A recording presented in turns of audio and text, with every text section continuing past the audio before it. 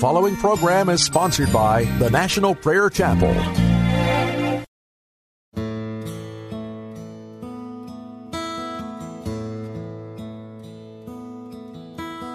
All to Jesus I surrender, all to Him I freely give. I will ever love and trust Him in His presence daily live. I surrender all. I surrender all to Thee, my blessed Savior. I surrender all to Jesus. I surrender humbly at His feet. I bow. Worldly pleasures all forsaken. Take me, Jesus, take me now.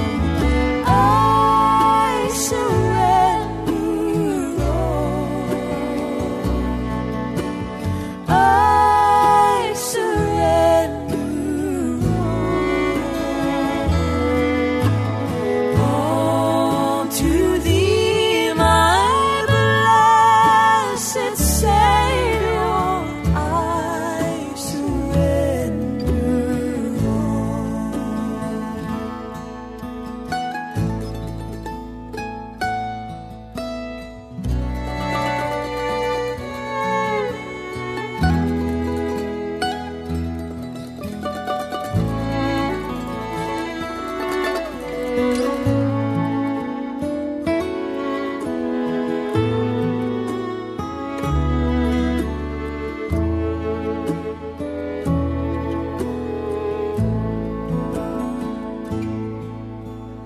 All to Jesus I surrender.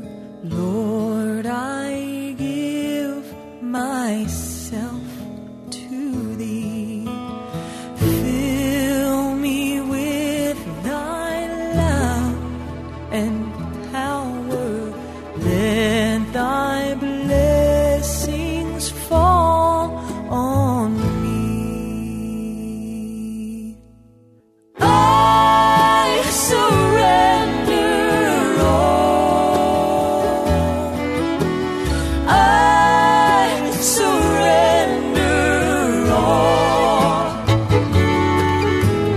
all to Thee, my blessed Savior. I surrender all to Thee, my blessed Savior. I surrender all.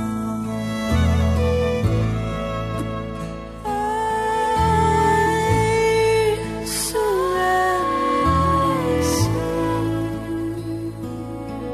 Lord, to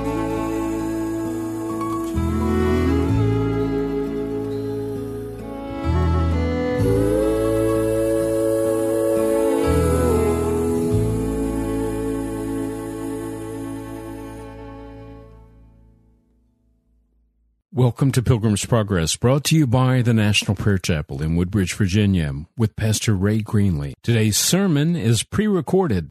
The danger of self-love. Oh Lord, I cannot speak this message in a way that will draw these men and women, boys and girls, into your heart if your Holy Spirit is not now released to bring conviction, to bring revelation, to bring change. Oh Lord, would you do this in our hearts? In your mercy. Thank you, Jesus. Amen. The danger of self-love. There's an old Greek mythology story about Narcissus. You recall he was shot by an arrow from Cupid's bow. And he was on his way to meet the beautiful princess. And of course, the first person he was to see would be the one he would fall in love with. And so he's on his way. But he gets thirsty. He sees a beautiful pond of water across the way, and he thinks that would be a perfect place to get a drink and quench my thirst. And so off to the pond he went. He leaned over to get a refreshing cold drink of water, and he caught sight of himself in the lake's face. And of course, he fell in love with himself. This is, without a doubt, the greatest hindrance to the work of the Holy Spirit in our lives.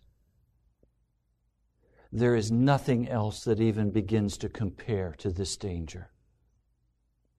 For when we fall in love with ourselves, the world must revolve around us. Note in the program tonight, on page 2, all to Jesus I surrender. All to Him I freely give. I will ever love and trust Him, in His presence daily live. I surrender all. I surrender all. All to Thee, my blessed Savior, I surrender all. And everything in self-love rises up and says, who do you think you're kidding? I'm not surrendering anything. If you'll help me get what I want, I'll follow you, Jesus. But if you don't, I'll get another golden calf set up. It says, all to Jesus I surrender. Humbly at His feet I bow. Worldly pleasures all forsaken. Take me, Jesus, take me now. Are you kidding? Self-love says, not even a chance of that happening. Unless you first, Jesus, come down and bow at my feet. And if you'll bow at my feet, I'll deign to bow at your feet, if it pleases me.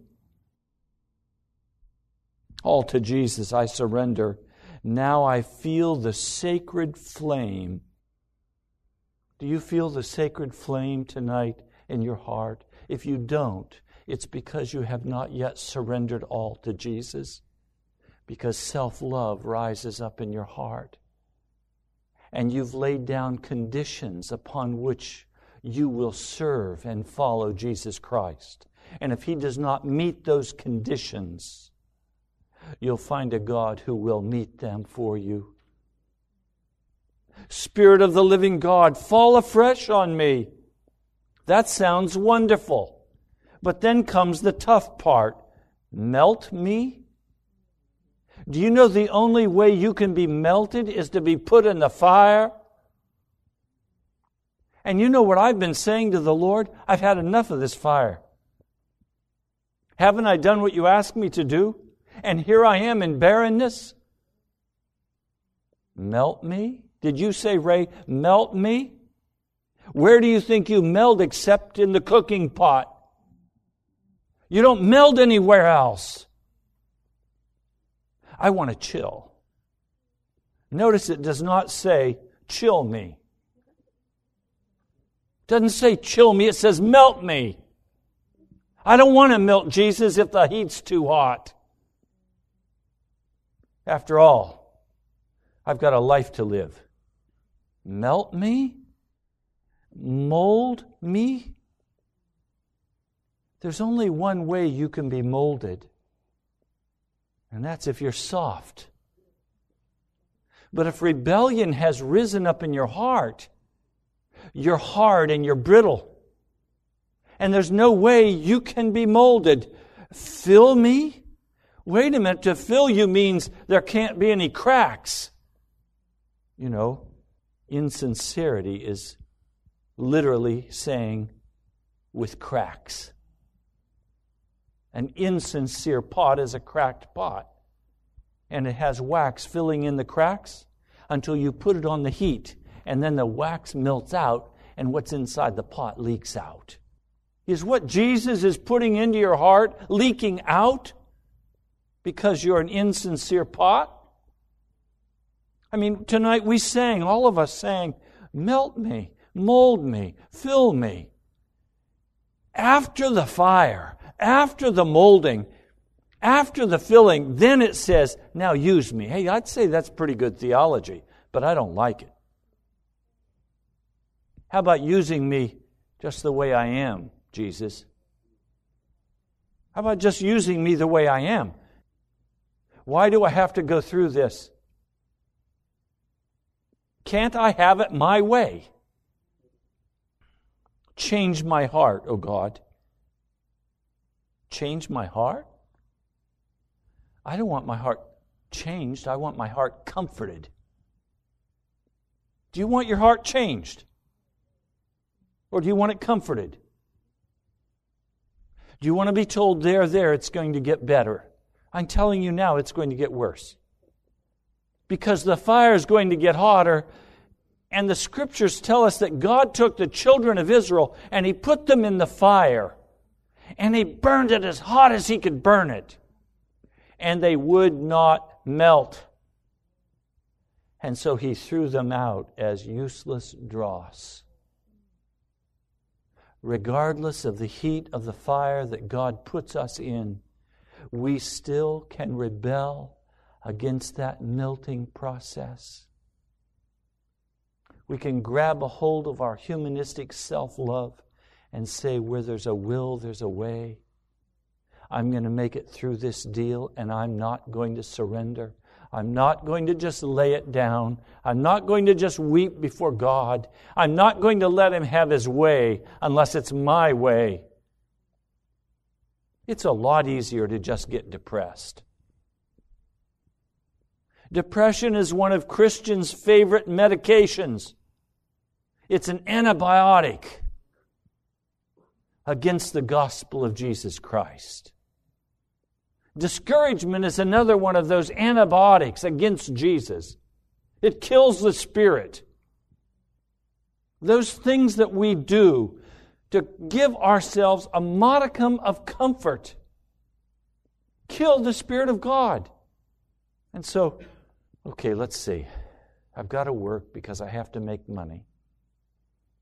I've got to take care of the home things because that's my responsibility. Over here I have a few things that are just mine that are fun. Because a man has to have some place to just let down and relax. So I've got my duty, I've got my obligations, and I've got my very small packet of survival fun things. It might be just that can of soda. If I can just have a can of soda on the way back, or a beer. If I can just have my music, I can make it. If I can just have my music, I can make it. If I can just come home, get a shower, and put on the kinds of clothes that make me feel like I've done something worthwhile, I can make it. I don't know how you medicate yourself, but all of those things are antibiotics against Jesus Christ. You see, the danger of self-love is that the whole world is about us and not Jesus Christ. The whole world moves around me, not Jesus Christ. So when I talk, what do I talk about? I talk about my issues. I talk about my drama. I talk about my victories. I talk about my successes. I talk about my deal. Because after all, it's about me. It's about mine. So if you don't want to talk about my deal and my thing, I'm going to move on from you and find somebody who will listen to me talk about my stuff. Do you ever talk to somebody and you get a sense as you're talking to them that they're not even listening to you? They're waiting for a chance to get back in the conversation so they can talk about their deal. And then as soon as they're done, you want to change the subject and get right back to your deal. Self-love. This is a curse in the body of Christ. This is a curse in America that is particularly American. I watched today a young lady came into the dental office with her mother. She was dressed in the most risque style of the modern college student, with her dress hanging down below her hips, with a little tiny black top showing skin all the way around. And she came sashaying in, making sure that she made the entrance. She sat down and began to discuss in an animated way with her mother the classes that she was lining up for college this fall. And her mother engaged with her as though this young lady were just the apple of her eye. I looked at Jan and I said, "Sweetie, that girl, she doesn't have even the slightest concept of how to make enough money to pay for this dental visit. She doesn't have any idea what it costs to go out and earn the money to buy the shabby clothes she's wearing. She has no concept of what it takes to make the world go round. And this young, smart-aleck kid thinks she's got the world by the tail and that she's going to make it work according to her schedule and her way. She doesn't have any idea about who God is. She was her own God. She was the goddess Diana, and she expected everyone to bow humbly at her feet, and her mom obliged. Terrifies me. The love of self that is so rampant in every corner of our culture. There was a time when I grew up when pride was considered a horrible sin. Pride was considered to be despicable. But now pride is viewed as a virtue in our culture.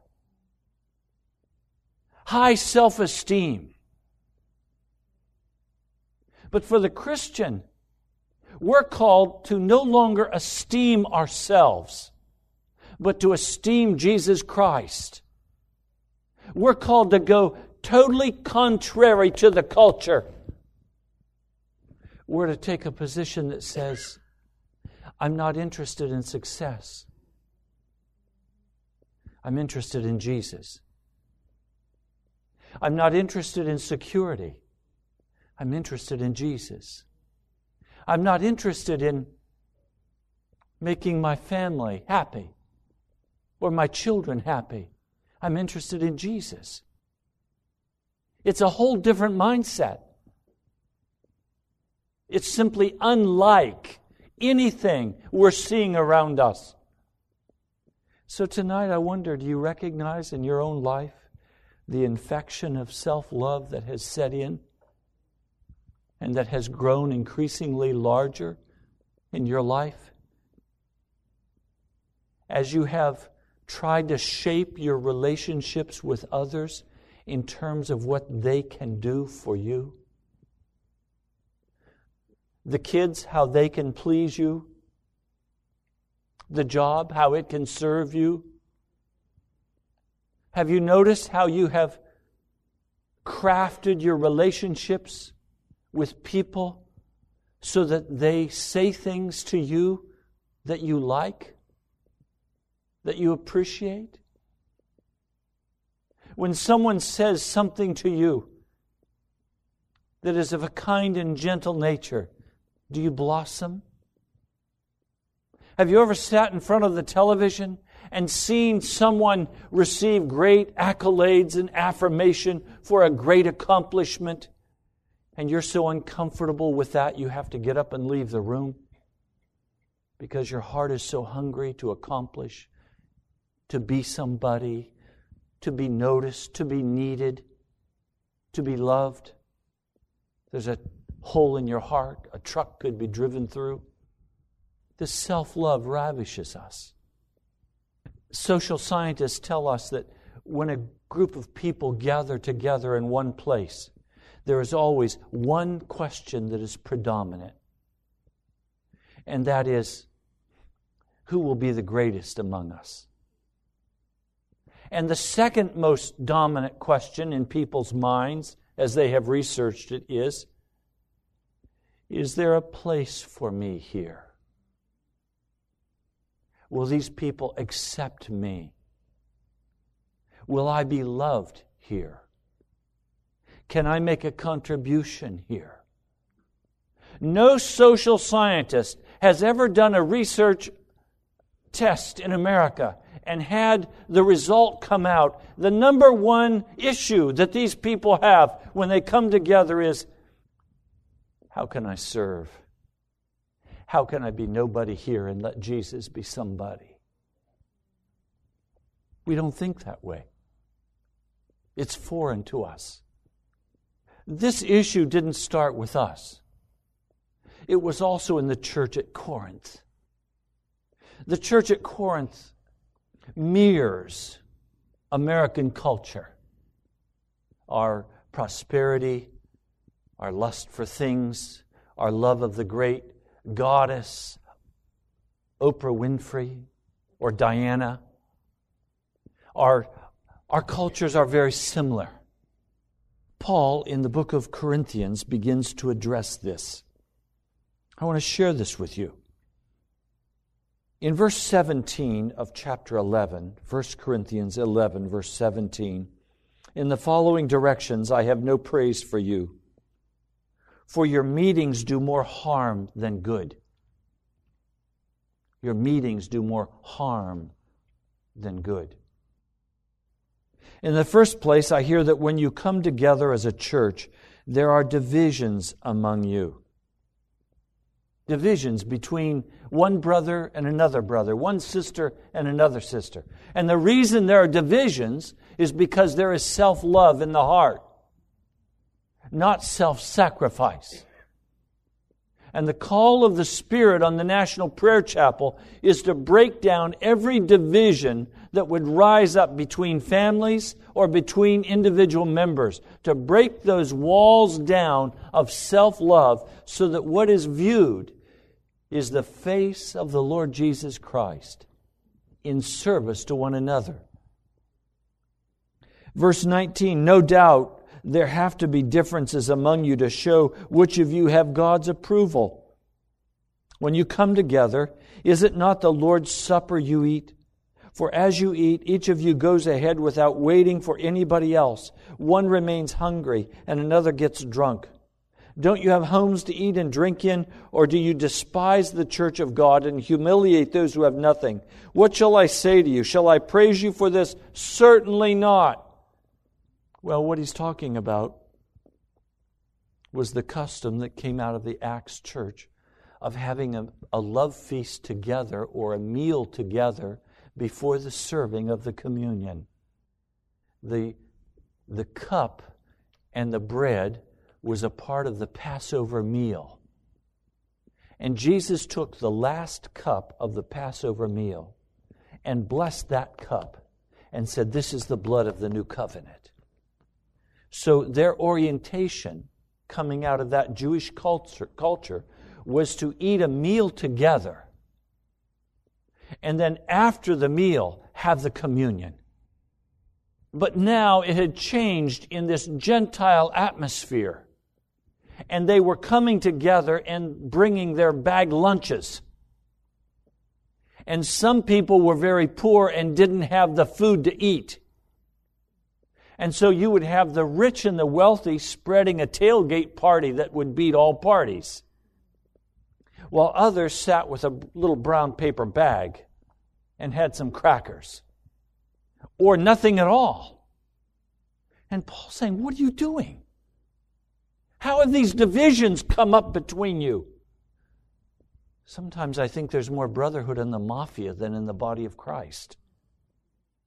Do you understand what I'm saying? In the body of Christ, when we come together, it's not the wicked impulses of self-love that bind us together. It's the sacrificial love for Jesus Christ. That's what binds us together. That's what is the glue that holds this fellowship together, is that we want to be like Jesus. Well, let me go on. This is 1 Corinthians, the 11th chapter. Verse 23, "For I received from the Lord what I passed on to you." He's saying, Jesus specifically told me what He did. And I'm going to tell you what He shared with me. The Lord Jesus, on the night He was betrayed, took bread.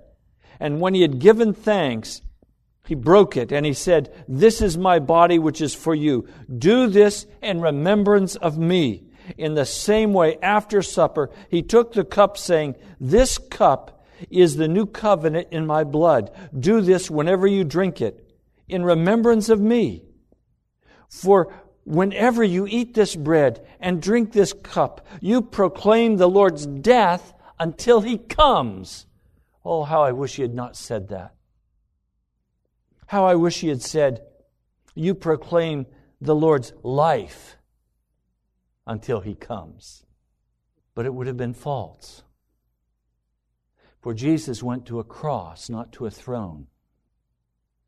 We're called likewise to go to that cross and to get off our thrones. Now, when I was a kid, my dad drove a massive tractor called a Massey. And he would go out and put a chain around a stump. And he'd gear that tractor down. And he'd edge that chain out. And then he would give it the gas. That tractor, he loved to hear tractors talk. So he always took the mufflers off.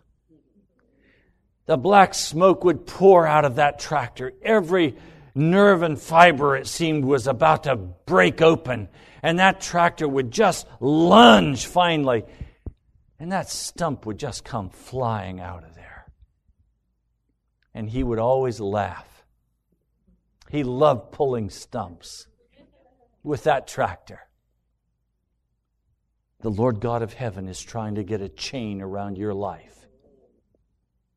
And He's been putting the gas on pretty good. And He's been trying to pull you up out of there. Because it's death, not life, that brings victory to the Christian. It's death, not life, that brings victory. There can be no resurrection until there is first a death. We don't like the death part. But the death part leads to a resurrection. Watch. Therefore, verse 27, "Whoever eats this bread or drinks the cup of the Lord in an unworthy manner will be guilty of sinning against the body and the blood of the Lord. A man ought to examine himself before he eats the bread and drinks of the cup. For anyone who eats and drinks without recognizing the body of the Lord eats and drinks judgment on himself. That is why many among you are weak, sick, and a number of you have fallen asleep or died." Whoa, wait a minute. What's he saying? He's saying if you take the communion in an unworthy manner, you may die. And traditionally, we have interpreted that as examine your life to see if there's any sin in your heart. That's not what the passage of Scripture says. The Scripture says, look at yourself in reference to the body of Christ. And if you have not considered the body of Christ, don't take communion because you may die. What's he saying? He's saying, if your frame of reference is still your own life, if what causes you to be moved with compassion is your own struggle, if reality circles about you instead of the body of Jesus Christ, then if you take communion, you may die. I don't know about you, but this is terrifying for me. This challenges everything I've been taught as an American. Now, in every action that I take, I must ask the question, how does this impact the body of Jesus? How does this impact the kingdom of Jesus Christ? My whole frame of reference is not now, what do I want? It's what does Jesus want? It's not, how do I want my wife to act? It's how does Jesus want my wife to act? Well, you know, my wife, I just wish she'd behave herself. I wish she'd respect me the way I want to be respected. I wish she would support me the way I want to be supported. I wish she'd do this. I wish she'd do that. If my wife would just... What? That says that the universe circles around me, and I expect my wife to be one of the constellations moving around me in the brilliance of my sunshine. Or wives, do you expect your husband to be that constellation that circles you? Do you expect your children to be those constellations that circle you and live in the brilliant glory of your wisdom? Doesn't work. Doesn't work. Paul is warning the Corinthian church, don't imagine that the world circles around you and that it will only survive if you have the brilliance of your wisdom to pour forth upon it. He's saying, you're eating the body of Jesus in an unworthy manner if you have not considered His body. If you have not counted the cost of what it means to be a follower of Jesus and to walk in that humbly before the Lord. You've not considered the body. Notice next time you begin to pray. What's the proportion of time spent praying for you versus the time spent praying for your husband or your wife or your children or the National Prayer Chapel or Living Water Radio or WAVA, Washington, D.C. Take an inventory of your thoughts as you go through the day. What are the reoccurring thoughts that keep coming back to your heart?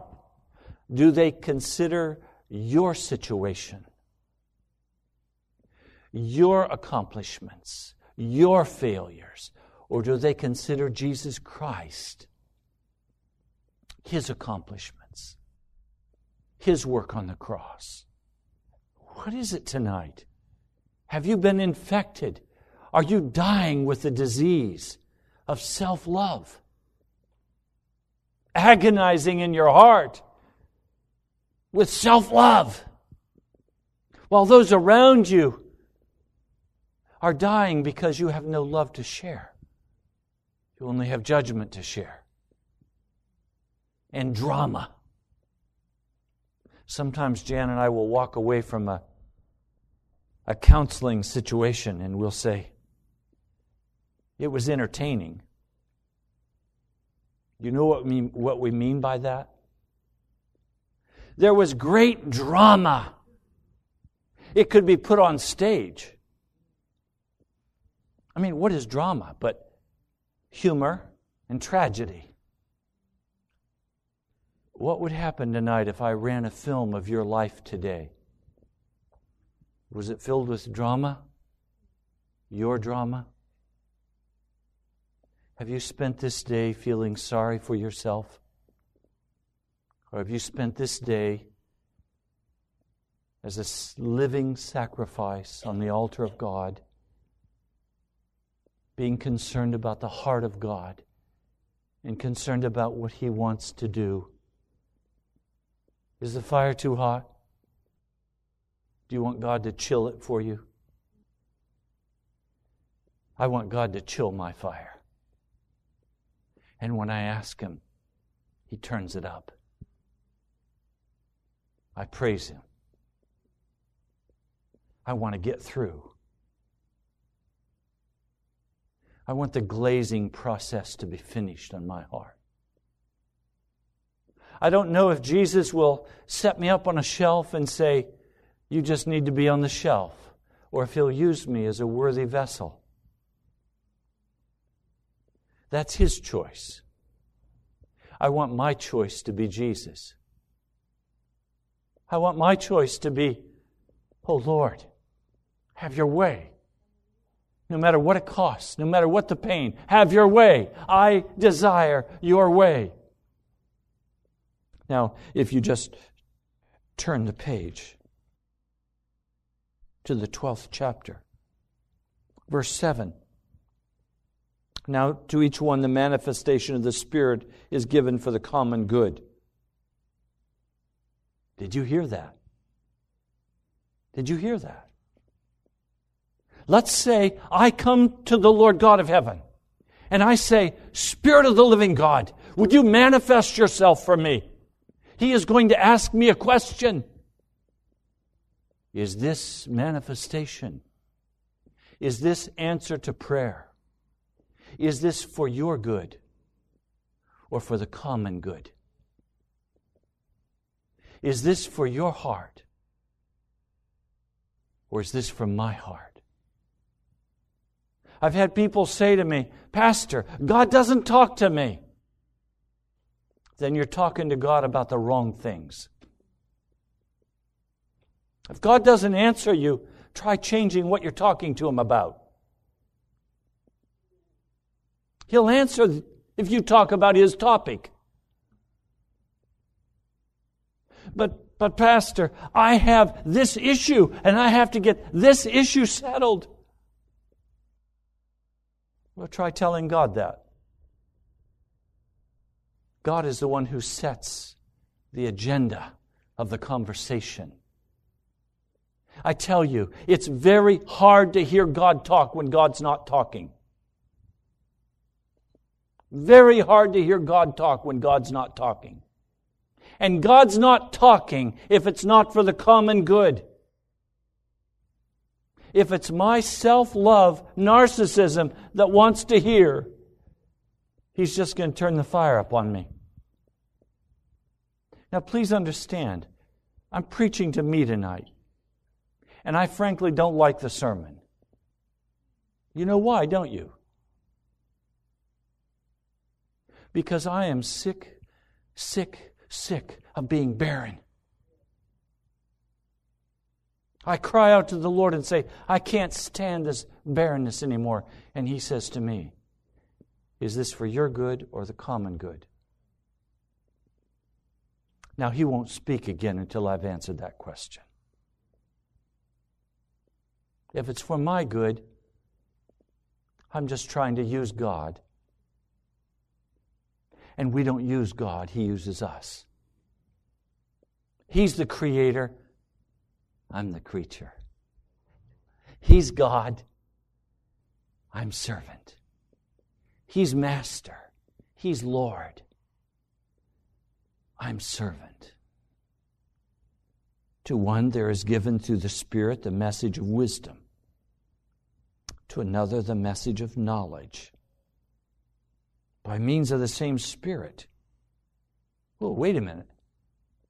I'm hearing something that already makes me uncomfortable. Are you? I'm hearing that He's going to give one brother or sister wisdom. He's going to give to another brother or sister knowledge. He's going to give to another faith.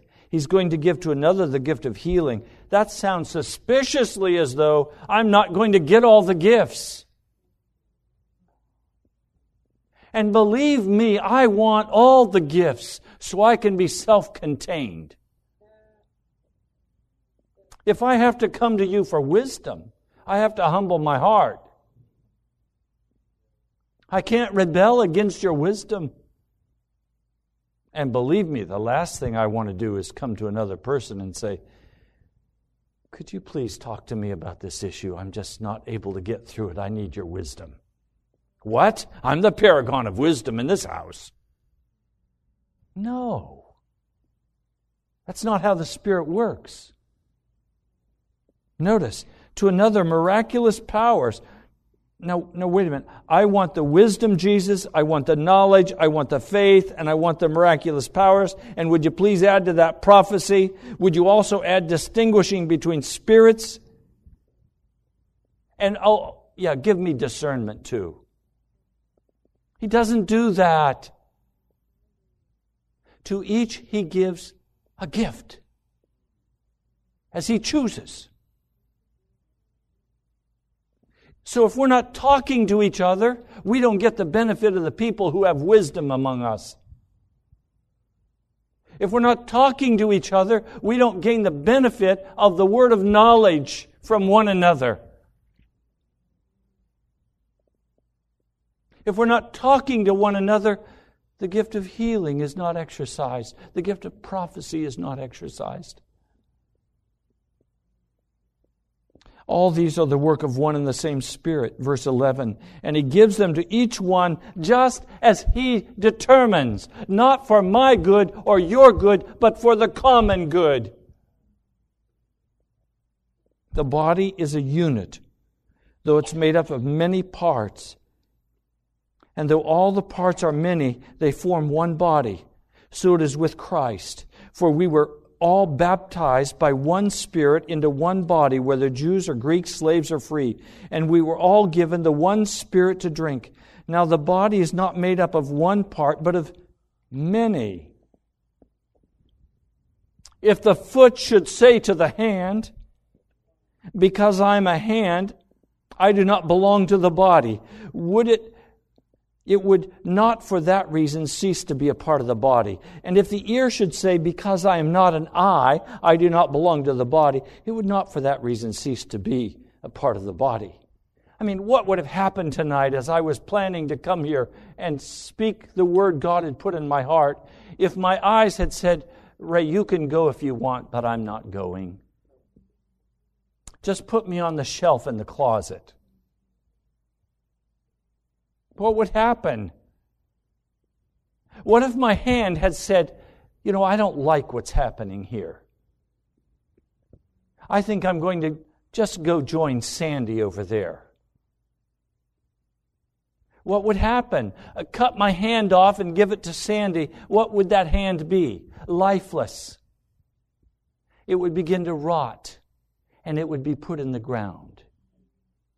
And I would bleed to death. In other words, Paul is trying to say to us, consider the body. Get out beyond your issue and recognize that it's not about your issue. It's about the common good of the body of Jesus Christ. So if Pastor Jan and I begin to have a marriage struggle, we can go to a counselor. And we can say to a counselor, look, we're having these issues between us. Could you help us talk through these issues? Counselors are happy to do that for $125 for 55 minutes. They'll want you to come every week, maybe twice a week. And what will come out of it? Well, what will come out of it is you might learn how to cope a little bit better with each other and each get a little bit more of what you want, so that you can love yourselves. So that Jan doesn't get in the way of my loving me. Yes, Ray, you're right. You need a night out with the guys at least once a week. Yes, Ray, you need to have this amount of money in your pocket. Just for mad money. Yes, Ray, okay, I agree. I won't insist that you help me in the kitchen anymore. Well, and I can come back and do the same thing back with Jan. Have our hearts been knit together? Have we come into unity one with another? No. All we've done is create a humanistic safe haven for self-love. We're no closer to the kingdom of God. All we've done is make space for our flesh. Now, on the other hand, if we have issues between us,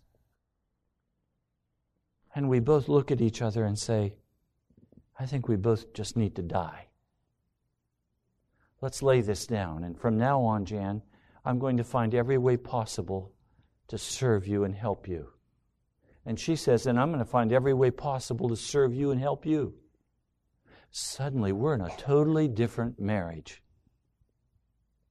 Now, Jan's heart is not to have her self-love.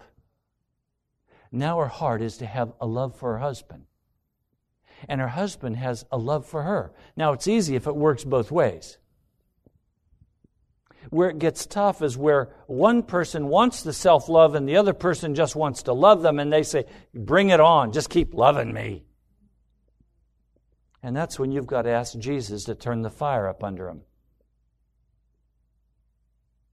And He will. But you can't change Him. I learned there was only one way to change another person. Change myself. And when the vacuum was created, they had to change because I was gone. I was changed. This is what Jesus is trying to do with us in the world. He wants a body of people who have been changed, who have been transformed, who are now walking in the likeness of Himself. Jesus people, if you please, who have quit sin. Once and for all, they've quit sin. They've laid aside this ugly self-love, and their only heart is now, how can I be like Jesus? How can I walk like Jesus? Their stomach is no longer their God. They don't now consider their things first. They consider the things of God first. They consider the other person first. How is it with your heart tonight? Do you have the disease of self-love? Or has it been broken in your heart by the blood of Jesus Christ? Have you made the transition yet to that joyous, awesome place where you walk through the fire and there's not even a scent of smoke upon you? Where you walk with Jesus.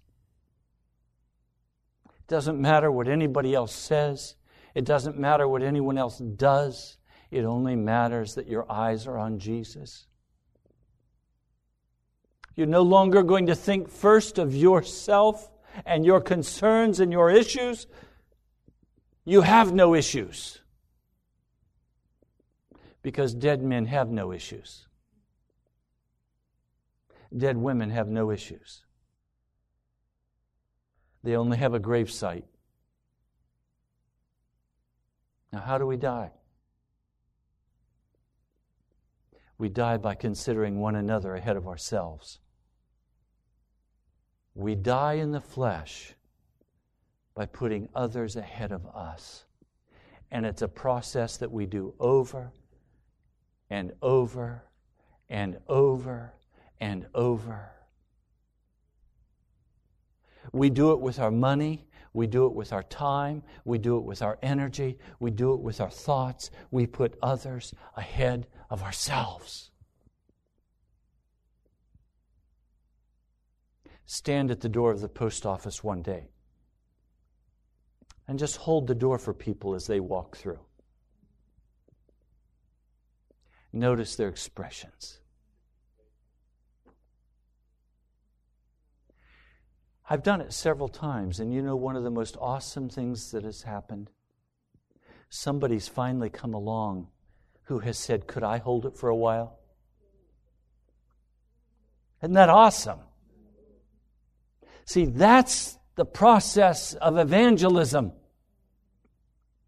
where we've let go of ourselves and the infectious joy of the Spirit rises up in our heart. We're no longer trying to survive. We're trying instead to help others survive. We're trying to reach out and touch the lives of other people in the name of Jesus. And self-concern is put away. Now, I have to say again the same thing I spoke at the beginning. Spirit of the living God, fall afresh on me. The first thing He does is melt me. You say, Holy Spirit, come. He says, okay, turn the fire on, boys. It's a fire. Mold me. Fill me. And then use me. Do you have a raging abscess in your life? Self-love. Is your time, your concern, your drama all centered around you and making sure that you're taken care of?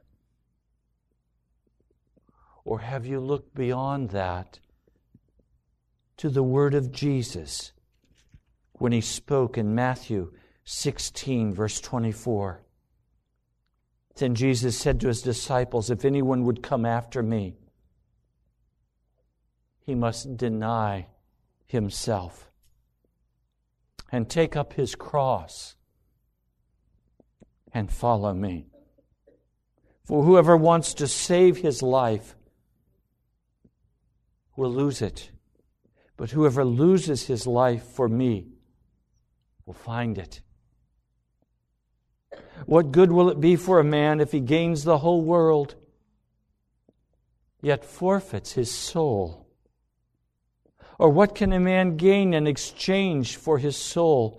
For the Son of Man is going to come in His Father's glory with His angels, and then He will reward each person according to what he has done. I tell you the truth, some are standing here will not taste death before they see the Son of Man coming in His kingdom. Oh Lord, oh Lord, I can't begin to break the power of self-love, but I ask You to do it.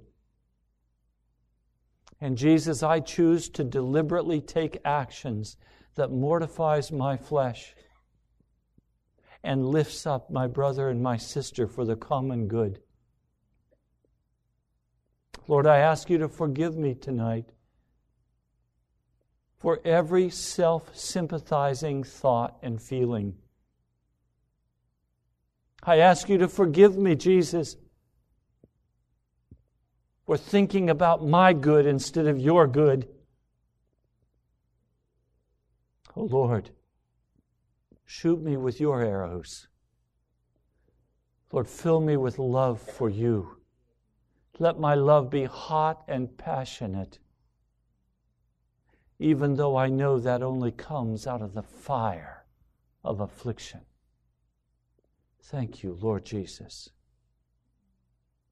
I pray in Your holy name. Amen.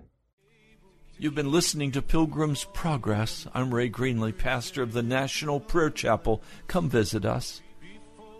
I love you, my brother, my sister. I'll talk to you soon. With great joy,